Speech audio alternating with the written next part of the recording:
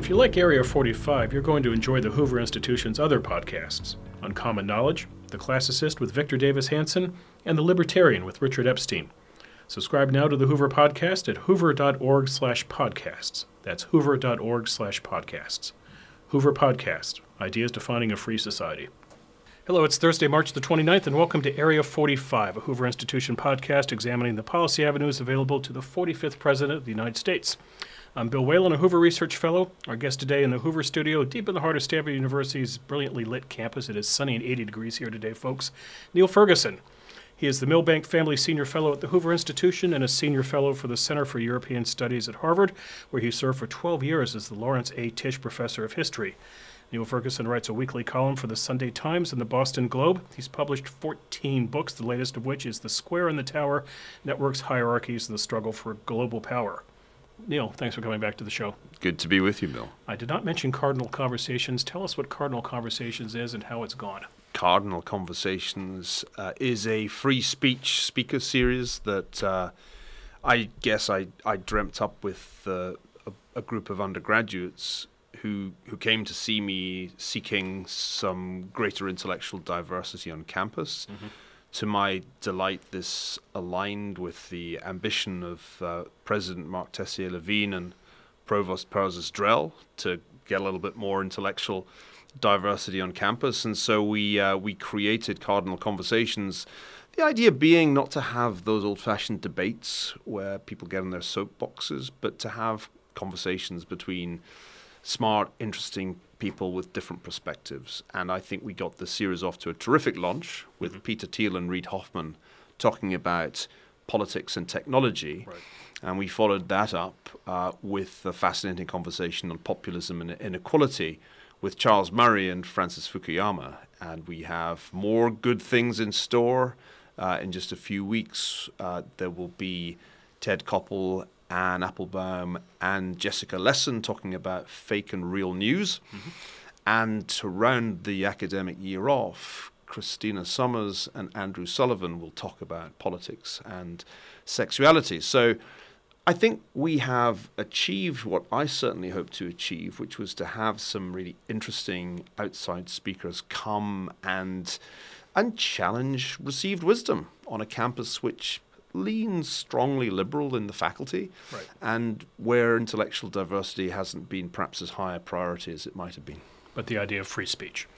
The idea is that you should be able to come to Stanford and make an argument that may not be comfortable for some people on campus, may even offend some people on campus. But if it is a serious argument, I don't think we want gratuitous provocateurs here, but if it's a serious argument, then you should be heard, even if people are offended. And I thought that was one of the very strong arguments for inviting Charles Murray, who's often been maligned ever since the publication of his book, The Bell Curve, years ago now.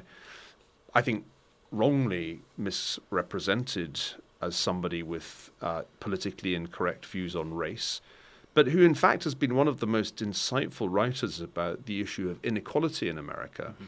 over more than 20 years, and whose book Coming Apart was, I think, one of the most prescient books about what was happening in American society, a book that really helped you understand the Trump phenomenon when it became so politically decisive in 2016. So I'm very glad that Charles Murray was able to come to Stanford.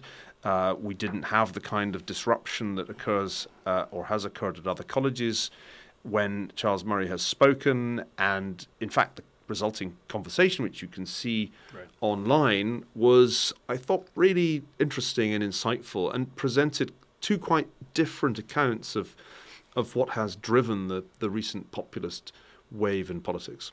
Mm-hmm. Two housekeeping matters from across the pond, if you will. A year ago today, Theresa May triggers Article 50, starting the Brexit negotiation. And born 75 years ago on this day, John Major. Well, John Major had a tough time as Prime Minister, and I'm old enough to remember how many of us loyal Thatcherites looked down our noses a bit at John Major and didn't give him unequivocal support.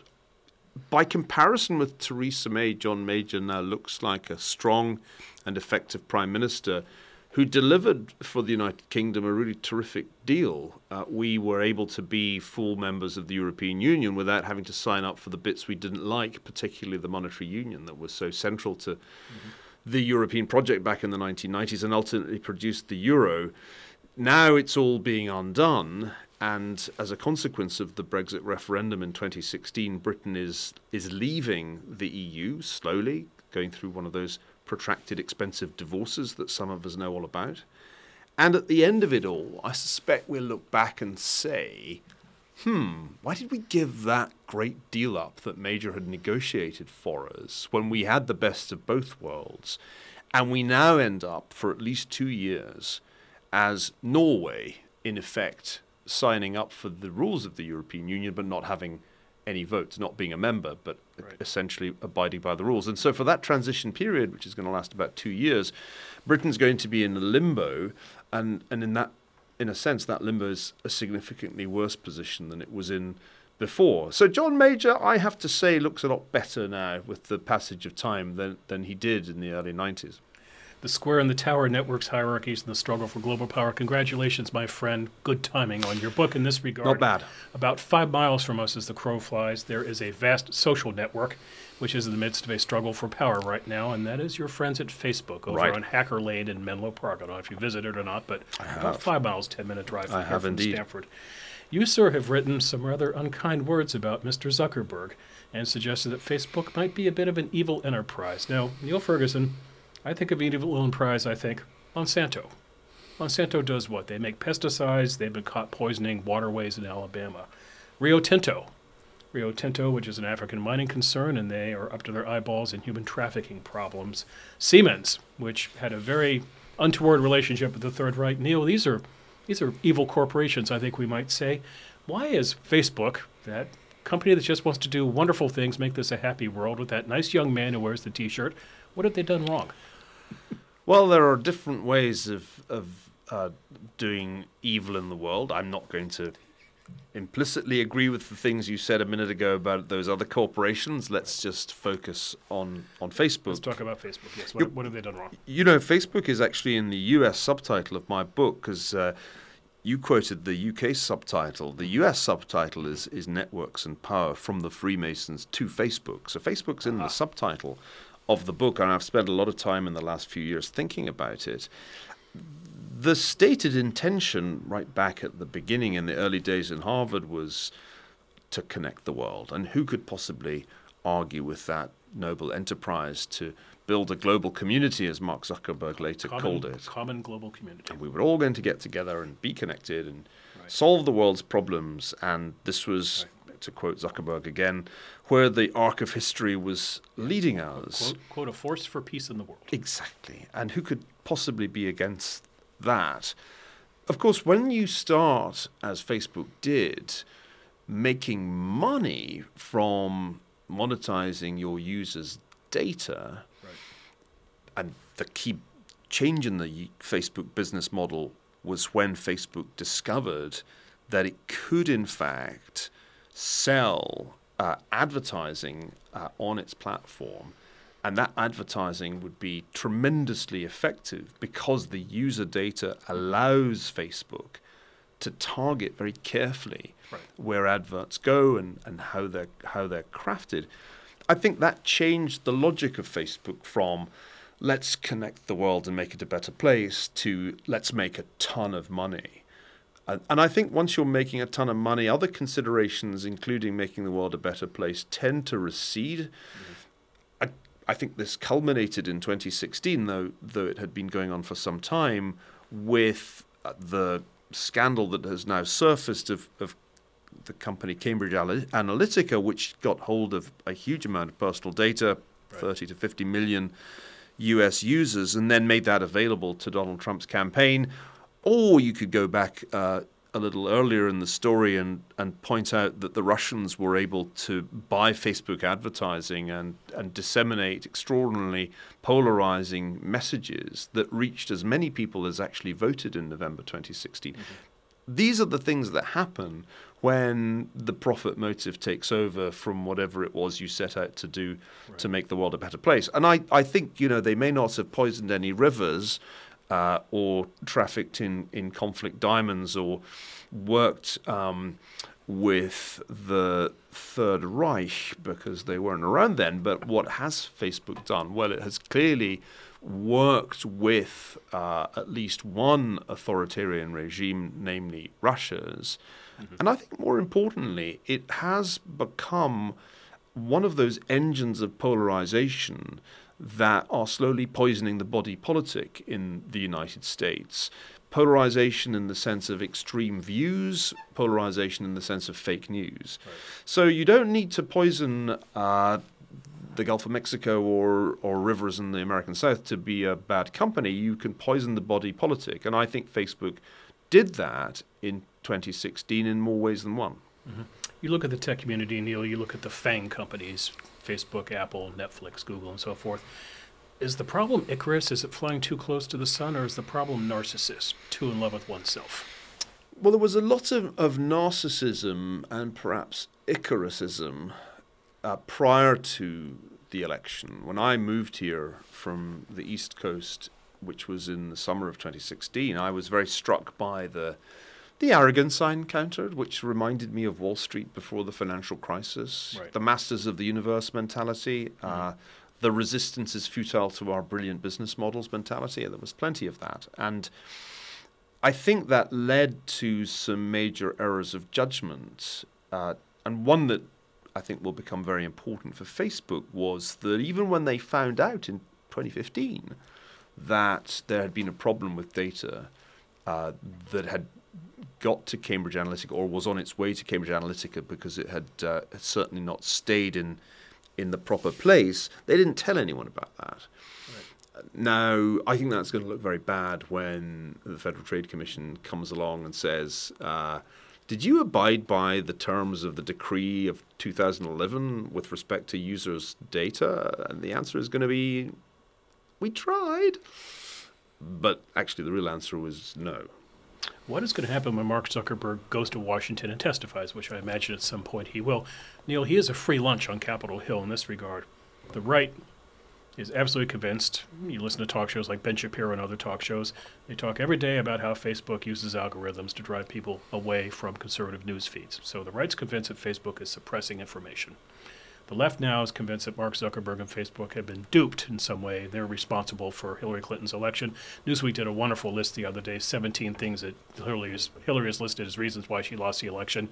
Facebook will soon be number 18. So he's whipsawed. The left is mad at him right now. The right's mad at him right now. What is he going to do when he goes before Congress? Good luck, Mark. Mea culpa is not going to cut it. I think it's going to be ugly. I think there are other reasons besides the one you just gave why it's going to be ugly. There is a significant part of the Democratic Party which is attracted to the old idea of antitrust, that this is a monopoly, so maybe are other big companies in Silicon Valley that perhaps ought to be broken up. Right. And it's interesting that the president himself seems to be drawn to this idea, though he has decided to pick a fight with Amazon rather than Facebook. I'm not sure quite why he's doing that, since Amazon's by far the most popular of the tech companies, and it seems unlikely that any antitrust action against Amazon would get past first base. Jeff Bezos owns the Washington Post. But that's, of course, reason number one. And reason number two is probably some of his buddies in real estate are complaining about their shopping malls that are being rendered obsolete by Amazon. But right. I think there's a bunch of stuff going on in Washington that is going to make Mark Zuckerberg's reception pretty hostile. And it's interesting that wouldn't have been true even a matter of months ago. I was talking about these issues because the book is partly about these issues some time back, and I could not get much traction last year, even when I went and pointed out to senior Republicans that there might be a problem coming up in 2018 with the liberal skew of the major internet companies. There was a kind of lack of interest in that, partly because I think Republicans' default setting is we don't regulate big successful companies, even when they're run by outright progressives. And I think on the other side, the Democrats broadly speaking, take so much money from technology companies that they're not really going to be that serious about roughing them up. But, ultimately, there comes a moment when a bad story turns into a really, really bad story, and Cambridge Analytica has proved to be that moment. It wasn't like they didn't have problems before, but somehow this has caught the attention of the political class. And I think you're right. I think Facebook will soon be number one reason why Hillary Clinton lost the 2016 election. And I think that's right, because I think without Facebook, without the extraordinary power of the Facebook advertising tool, which Trump's campaign understood very well how to use, I can't see how he would have won, because he was outspent 2-1. In a non-Facebook election, you could also add Twitter and YouTube to the mix, but let's just say in a non-social media environment, I don't think Donald Trump could have won. It was an extremely close election. You can point to any number of variables and say that made the difference. But if you just run the thought experiment of Clinton v. Trump without social media, he can't possibly win that election. So I think Facebook is going to become increasingly a demon for both sides, and that is not a good place to be for a company that depends ultimately for its success on reputation, on the trust of users.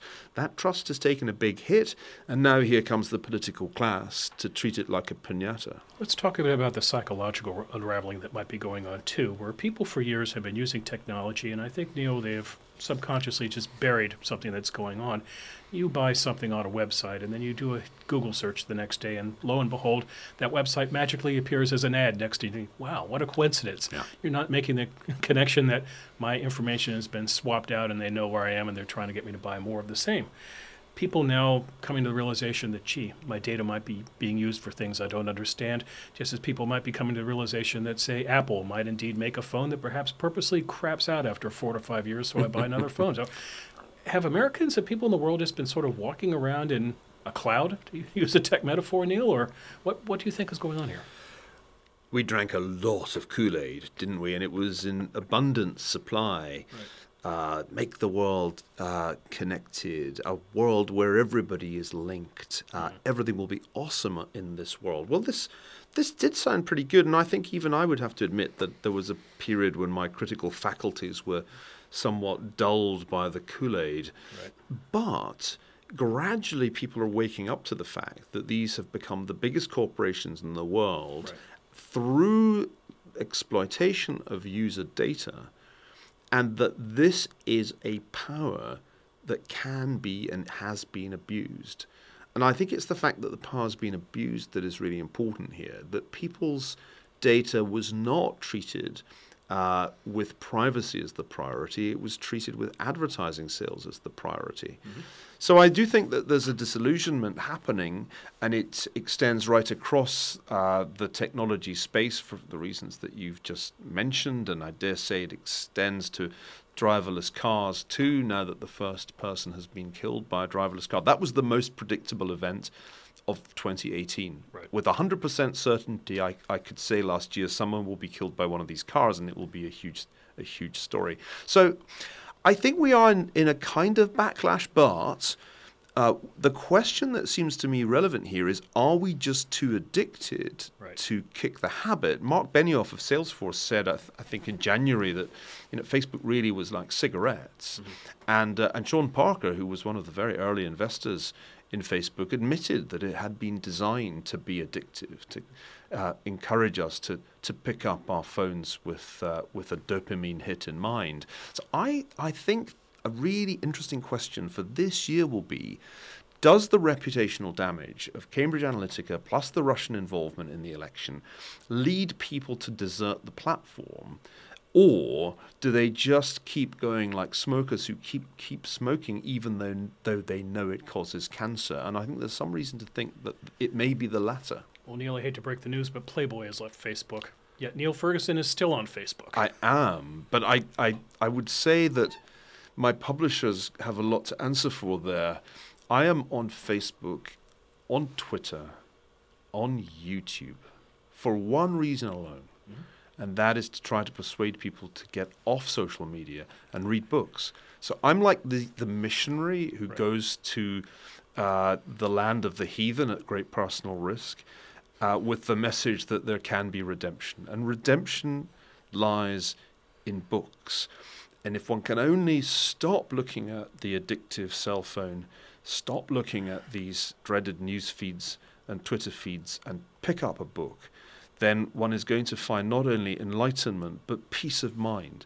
You will never get peace of mind from the internet. Right, you're the fellow standing out the football stadium on Sunday morning telling people to go to church. That's me.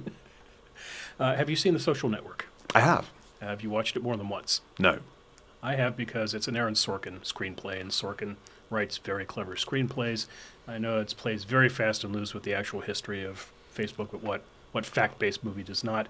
A couple of thoughts, a couple of lines come to mind from that movie. One is where the young Stanford girl wakes up in the morning with Sean Parker and mentions that she's on Facebook, and she calls it, I think, frighteningly addictive, which gets back to your point.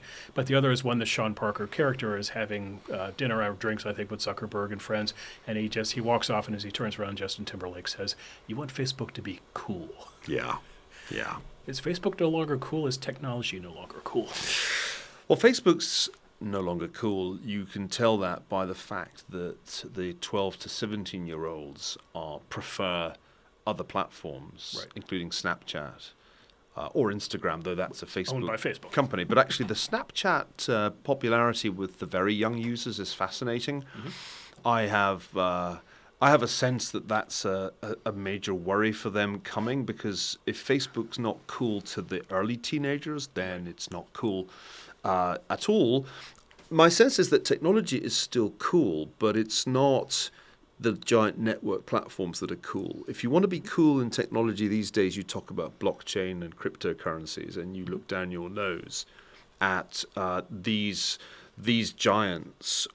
Indeed, I think it's increasingly hip to back either antitrust, to back the idea of breaking them up, or to back the idea of regulating them. Right. It's fascinating, how many ex-Facebook people are now going around the Valley, not to mention Washington, D.C., dishing the dirt on Facebook.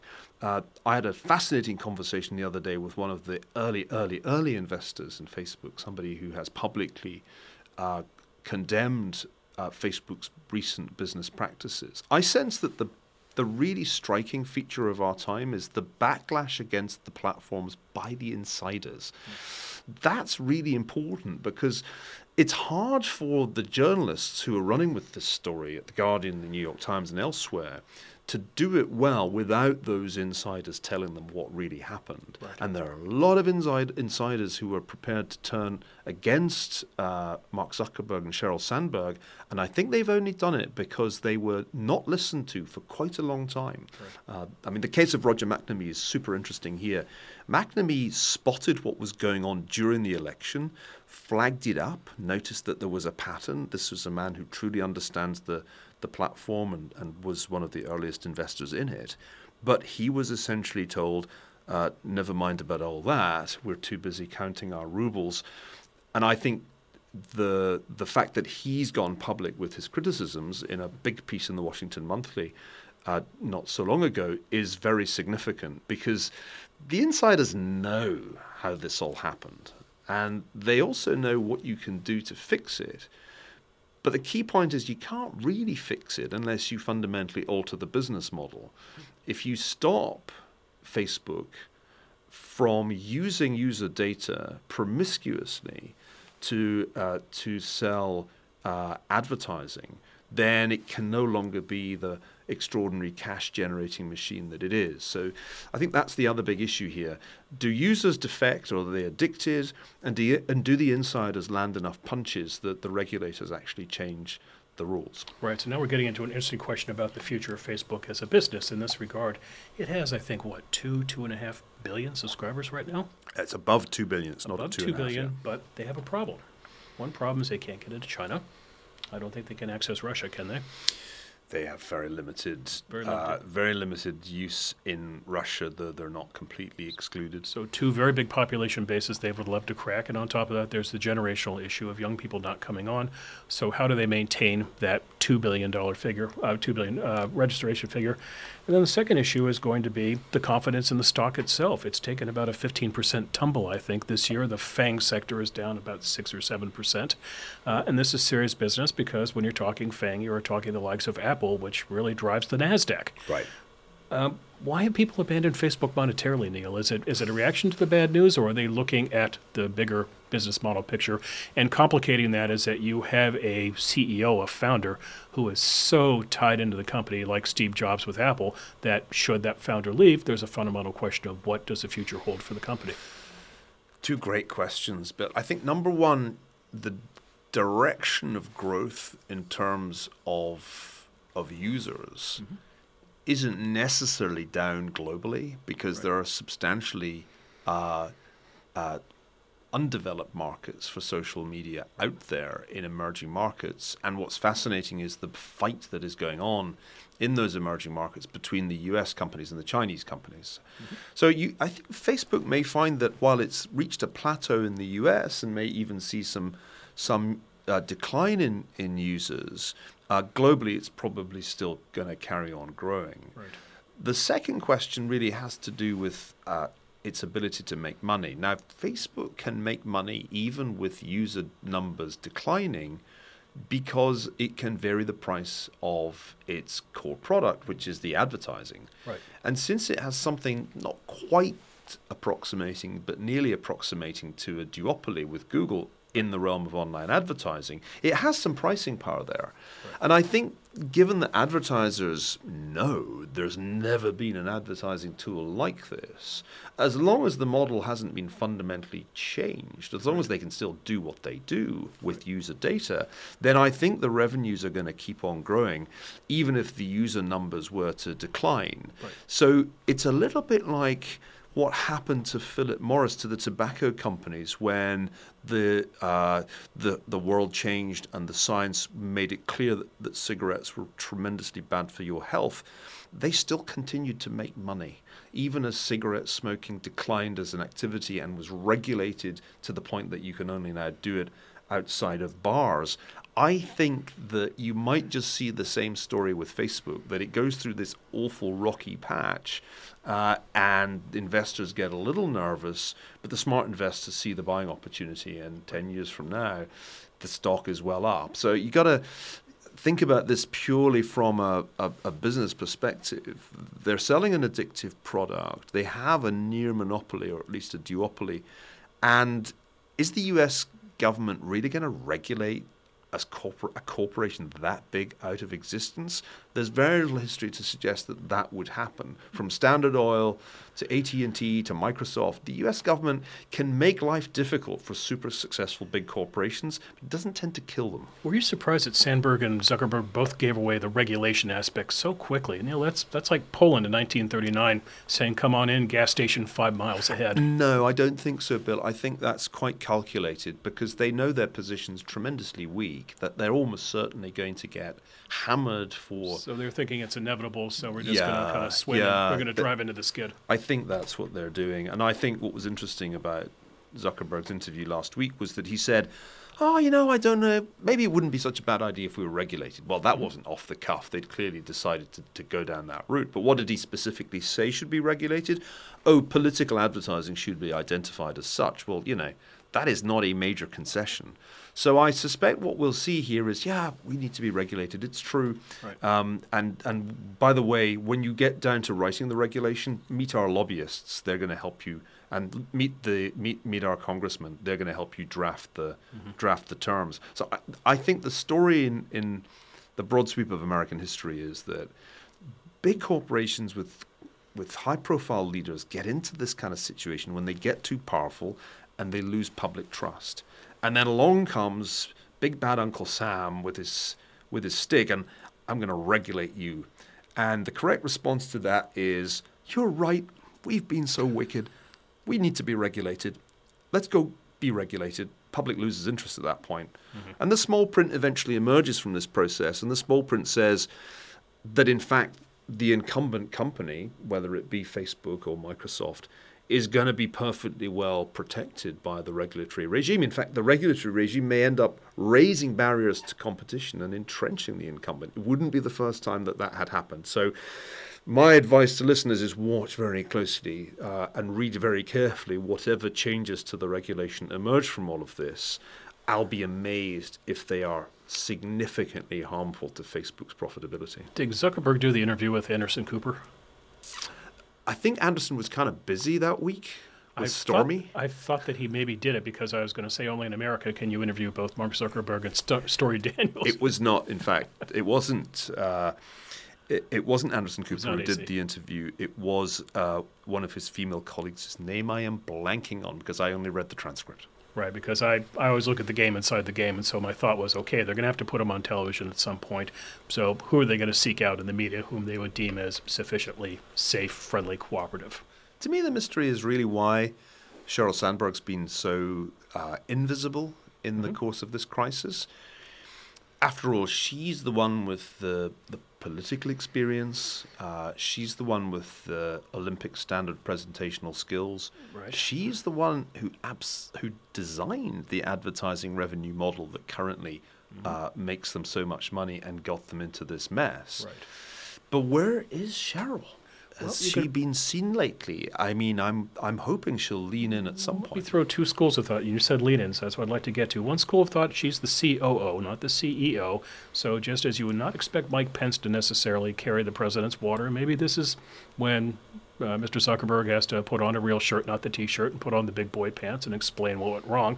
But then the second school of thought, Neil, if you want to be cynical about this, is she has a very well-established brand of her own, Lean On, and that is her identity. And maybe she doesn't want to sully the identity by now getting dragged into the world of data privacy, which leads into one other thing, which is the greater world of Donald Trump disorientation and Donald Trump derangement. I think both of these explanations are plausible and they are not mutually inconsistent.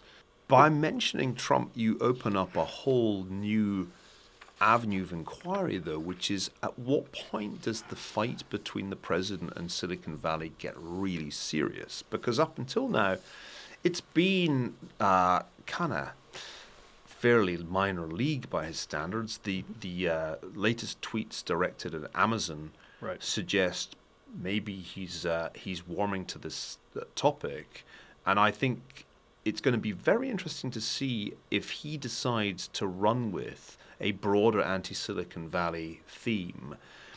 Amazon is a very difficult target for anyone to hit because Amazon's about the most popular corporation in this country. Correct.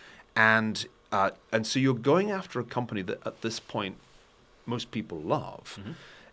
However, if the president were to go after Facebook, or for that matter Google, which I think he legitimately could given their political hostility to him, which has been overt. I mean, these companies were very explicitly hostile to the president last year. Then I think he might get a little bit more traction. But to pick on Amazon seems like the right sector, wrong target. It is the opposite, or similar, I should say, to something which was happening in this part of Northern California before you arrived, Neil, and that was the locals' fight against big box stores, against the likes of Costco and Sam's Club, which around here are viewed as evil because they're monstrosities and they create traffic and they take small businesses out. We hate this. We're going to fight these big, ugly corporations. But you go to vast portions of America and people love going to Costco. Right. Yeah, and I think that in that sense, Amazon's, of all the tech companies, probably the least likely to be hurt. It was a buying opportunity, I suspect, when the stock took a tumble after Trump's attack on it. I think Apple is also in a relatively strong position, and I was struck by the fact that Tim Cook jumped on Facebook by emphasizing the relative privacy of user data on the Apple platform. The Apple platform is a pretty closed system. So, you realize at times like this how little love is lost between these big tech companies. There's still a predatory element. Oh yeah, they compete with one another, and I think the WhatsApp founder jumped on this, and WhatsApp was financed by Facebook, wasn't it? And to have the WhatsApp founder saying, let's leave Facebook after heaven knows how much money he made on the sale to Facebook is one of the many ironies of this saga. One thing's for sure, Silicon Valley doesn't always hang together, though they do tend to hang together when there's a regulatory threat that they all feel in common. Right. And that we saw that in the particular case of, and now I'm going to sound incredibly wonkish and professorial, Article 230 of the 1996 Telecommunications Act, or Communications and Decency Act as it was originally known. Now, any threat to that gets them all on the same side, because that's the little exemption that says they are technology companies, not content publishers. Therefore, they are not liable for the content that appears on their platforms. It's a huge exemption. It's been vital to the growth of these businesses. It's now a really old, 22-year-old piece of legislation. I think an attack on that would certainly unite the big tech companies. But I think in some ways that's the right way to go. I mean, I'm not a believer that antitrust is the answer. It'd be very hard to break these companies up. I'm not convinced that we want to make the FTC or any other regulator more powerful. But I do think that we could increase the liability of these companies in the courts, because on issues of free speech, I think it's there that they could be challenged, as well as on issues of harm caused by content. I certainly don't see why we should carry on pretending that Facebook is not a content publisher. It clearly is the biggest content publisher in the history of the United States, if not the world. And it's probably time that it had some liability for all that appears on the platform. So it's interesting that we've just seen bipartisan agreement to qualify or limit that exemption on the issue of sex trafficking. I think that's the thin end of what could be quite a big wedge. Where is your former Senator Elizabeth Warren in all this? Because she rarely misses a chance to go after a corporation that she views as too greedy, too corrupt, dishonest, what have you. I don't think I've seen her talking much about this, has she? Right, and that's because her beat is usually the big banks and Finance. Wall Street. Oh, Elizabeth, that is so old. That's like 10 years ago. Get with the program. The real bad guys in monopoly capitalism are on the West Coast. One of her proteges is on the FTC now. It'll be interesting to see if this becomes part of her show, but it won't be a big part of the Warren show if it becomes part of the Trump show. Right. And that's where the president, in some ways, has the initiative, as so often. He has the option to make this a political issue. He could press his advantage, because it's clear that certainly YouTube and probably Twitter and Facebook too do in some measure discriminate against the right.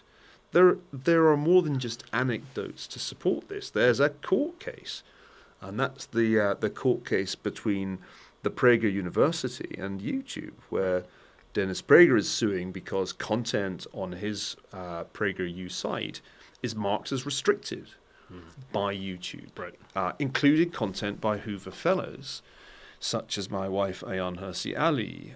So I think conservatives generally, and the president specifically, could press harder on Silicon Valley, because Silicon Valley is so skewed to the left. Peter Thiel left San Francisco, or is leaving San Francisco. He said at the Cardinal conversation we had at the end of January that Silicon Valley was a one-party state. And I think the general shabbiness with which he's been treated following his support for Donald Trump speaks to that.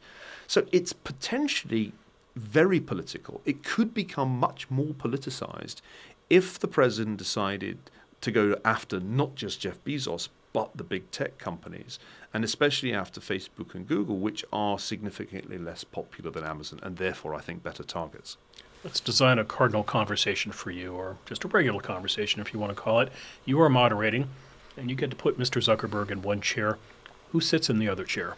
Or do you have more than two people on the stage with you? Well, I think having him sit down with the man who's become one of his most effective critics, Roger McNamee, would be fascinating, because McNamee was one of his mentors when he was a 20-something kid fresh out of Harvard. And here is somebody who advised him, helped him build the business, invested money in Facebook, who is now saying, I feel like I'm the parent of a serial killer. So the most fascinating conversation, I think, would be between Mark Zuckerberg and those who helped him build this business, who now feel disillusioned and indeed betrayed. And if you had to ask Zuckerberg a question, if you had the privilege of asking him a question too, what would you ask him? Why did you drop out of Harvard without taking one of my history courses? If you had only taken one, you could have saved yourself so much trouble. And why don't you buy my books? Well, he Maybe may. he does. I gave him a free copy of The Square and the Tower, saying you probably should read this. But we probably have to go mine the data of Amazon to go see if he buys them or not. Yeah, I'm sure they wouldn't tell me that, although they probably know it. Okay, final question. I do appreciate your time today, Neil. At all times, I turn to The Simpsons for guidance on public policy, and there is a wonderful episode of The Simpsons where Marge Simpson leads a crusade against an afternoon cartoon show because it's too violent, and eventually her boycott works, and kids stop watching TV, and then, as only The Simpsons can do, there's a wonderful scene where the kids turn off the TVs, and they all walk outside. In the background, they play Beethoven's Pastoral Symphony. It's just a wonderfully done all around, and the kids discover there's outdoors and nature and playing and all kinds of fun. They turn off the technology. In a world where you turn off Facebook, Neil, what happens?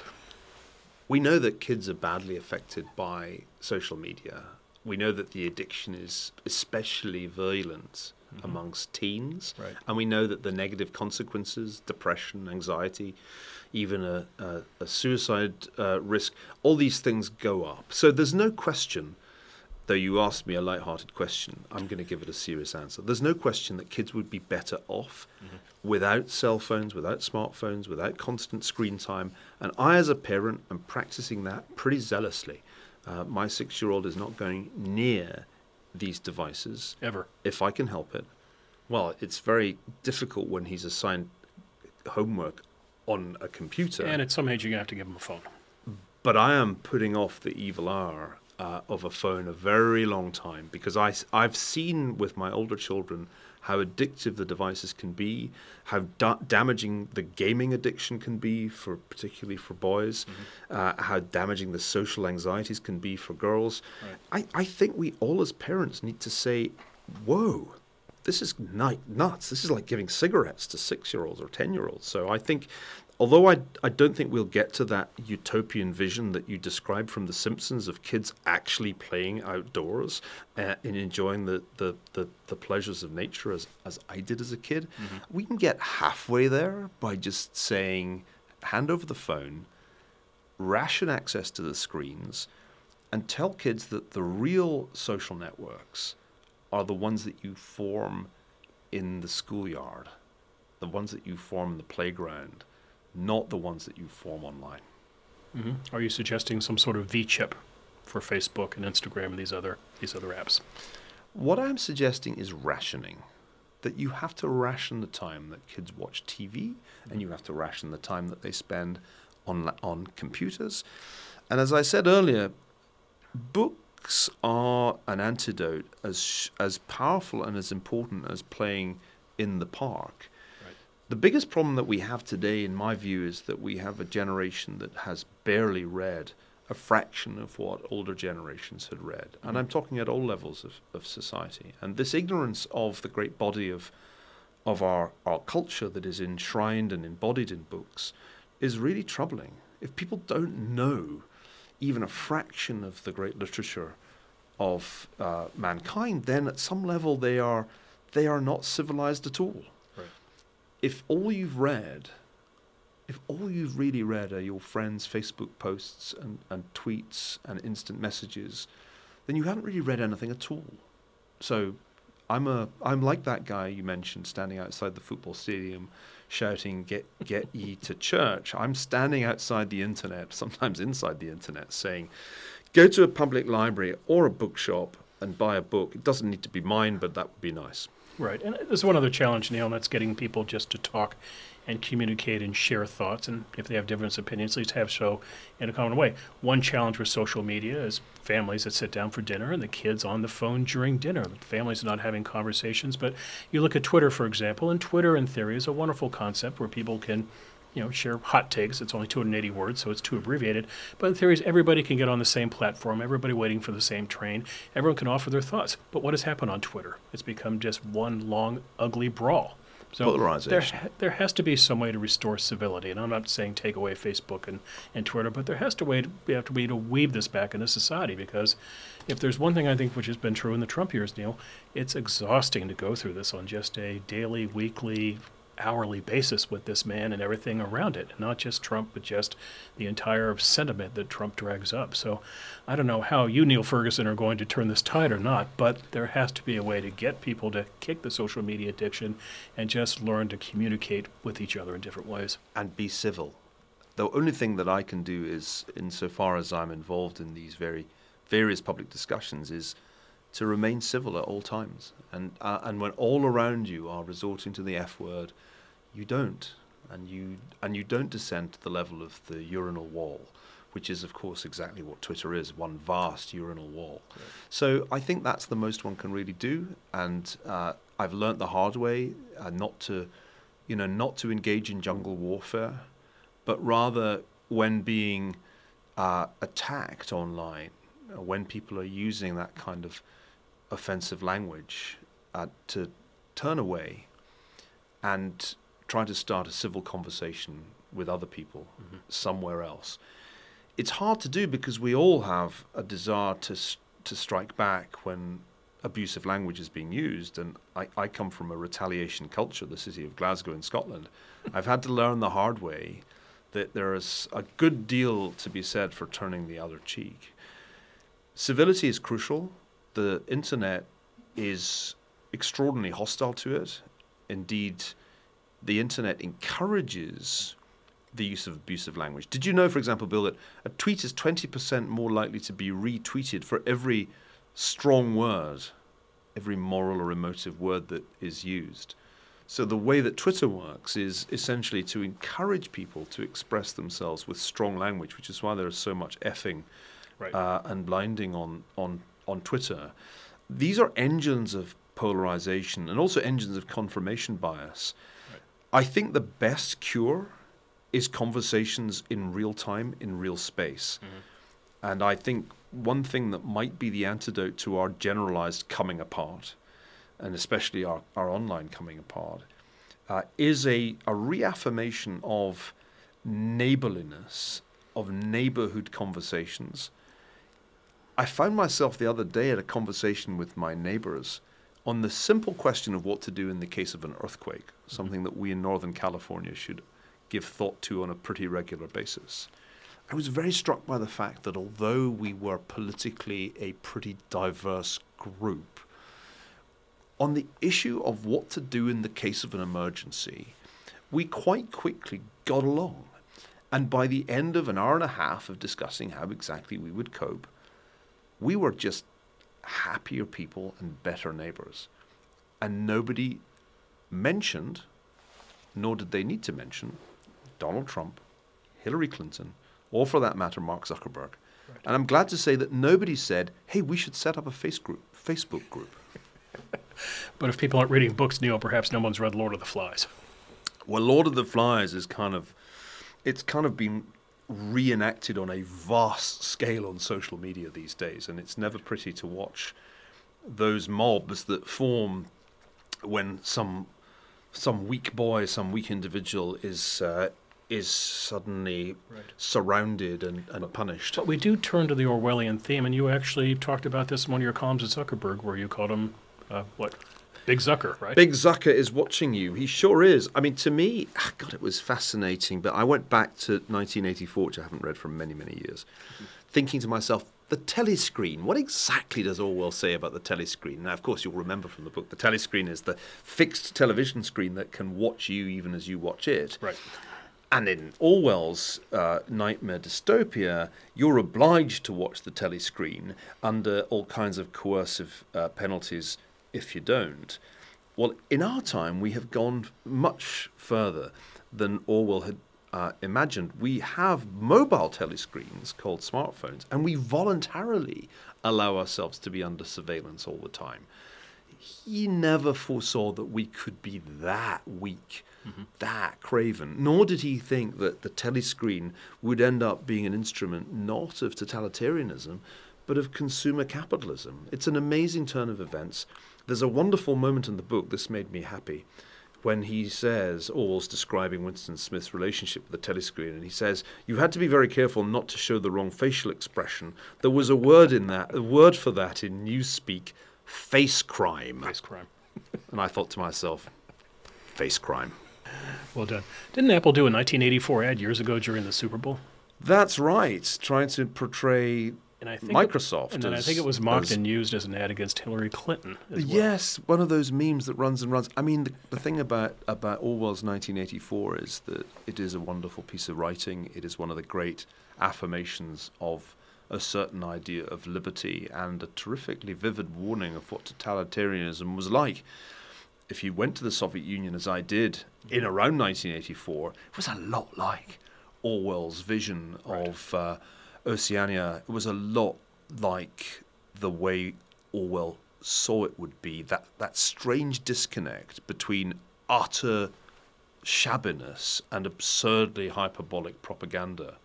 You know, that run-down houses and military parades. Well, Orwell saw all that coming in 1948. Extraordinary. But the book is chilling to revisit in this age of commercial surveillance that we've all volunteered for. Mm-hmm. Which other Orwell publication would you like to add? Would you like to go along with Animal Farm as an extension of this conversation, or Killing an Elephant? They're both brilliant works. I think Killing an Elephant might be more germane because it's about putting a lot of bullets into an elephant. Well, it's all about how you can be forced to carry out certain unpleasant acts under the pressure of convention, under the pressure of your role, which in Orwell's case was as a policeman in Burma. On the other hand, anybody working in a university in the year 2018 should definitely reread Animal Farm, because there is something of Animal Farm about the way the social justice warriors and their politically correct allies in the academic world operate. So yeah, I think Orwell somehow come back to life for me in the last couple of years, partly because of social media and partly because of the increasingly intolerant left. Orwell always hated the illiberal left. He was a man of the left himself, but he couldn't abide what he saw in the Spanish Civil War on the part of the communists. Right. I think this warning against the illiberal left needs to be reissued because they're back. Can you imagine being George Orwell's publicist and saying, George, we're going to put up a page for you on Facebook so we can sell your books? It's the kind of thing Orwell would have hated. He would have hated Facebook. I don't think you're too wild about doing it either, my friend. Yes, but I'm weaker or less courageous than Orwell. I just go along with the publicity people. And you're also very patient. I appreciate your sitting in today, Neil. Thanks, Bill. It's been a fun conversation. You've been listening to Area 45, a Hoover Institution podcast on the policy avenues available to the 45th President of the United States, and in this case, the choices available to that other guy who has a lot more money than Mr. Trump, who is Mr. Zuckerberg. If you've been enjoying Area 45, please don't forget to rate, review, and subscribe to us on iTunes. And if you wouldn't mind, please spread the word, get your friends to have a listen. The Hoover Institution is online at www.hoover.org. While you're there, do yourself a favor and sign up for Hoover's Daily Report, which delivers the best work of Neil Ferguson and his colleagues to your inbox weekdays. You'll find more info on Cardinal Conversations, by the way, at the Hoover website. You'll learn more about our free speech initiative. It also includes live streams of Neil's interviews that you can watch. The Hoover Institution has Facebook, Instagram, and Twitter feeds. Our Twitter handle is @HooverInst. That's @HooverInst. Neil Ferguson, no surprise, likewise is on Twitter. His Twitter handle is @NFergus. That's @NFERGUS, @NFergus. There's an entire website devoted to the world of Neil Ferguson. It is called, not surprisingly, neilferguson.com. I will now spell that out for you. NIALLFERGUSON, neilferguson.com. Neil, anything else I need to mention? Well, apart from the fact that I must be the biggest hypocrite in the world for being on social media that much and writing so negatively about it in my new book. And the book's title one last time is? The Square and the Tower, Networks and Power, from the Freemasons to Facebook. Available on Amazon until Donald Trump does away with Amazon. Correct. Neil, thanks again. I enjoyed the conversation. Thank you, Bill. For the Hoover Institution, this is Bill Whalen. We'll be back soon with another installment of Area 45. Until then, take care. Thanks for listening. This podcast has been a production of the Hoover Institution. For more podcasts from the Hoover Institution, please visit hoover.org or Hoover's channels on iTunes, SoundCloud, or Stitcher. I'm Chris Dower for the Hoover Institution. Thanks for listening.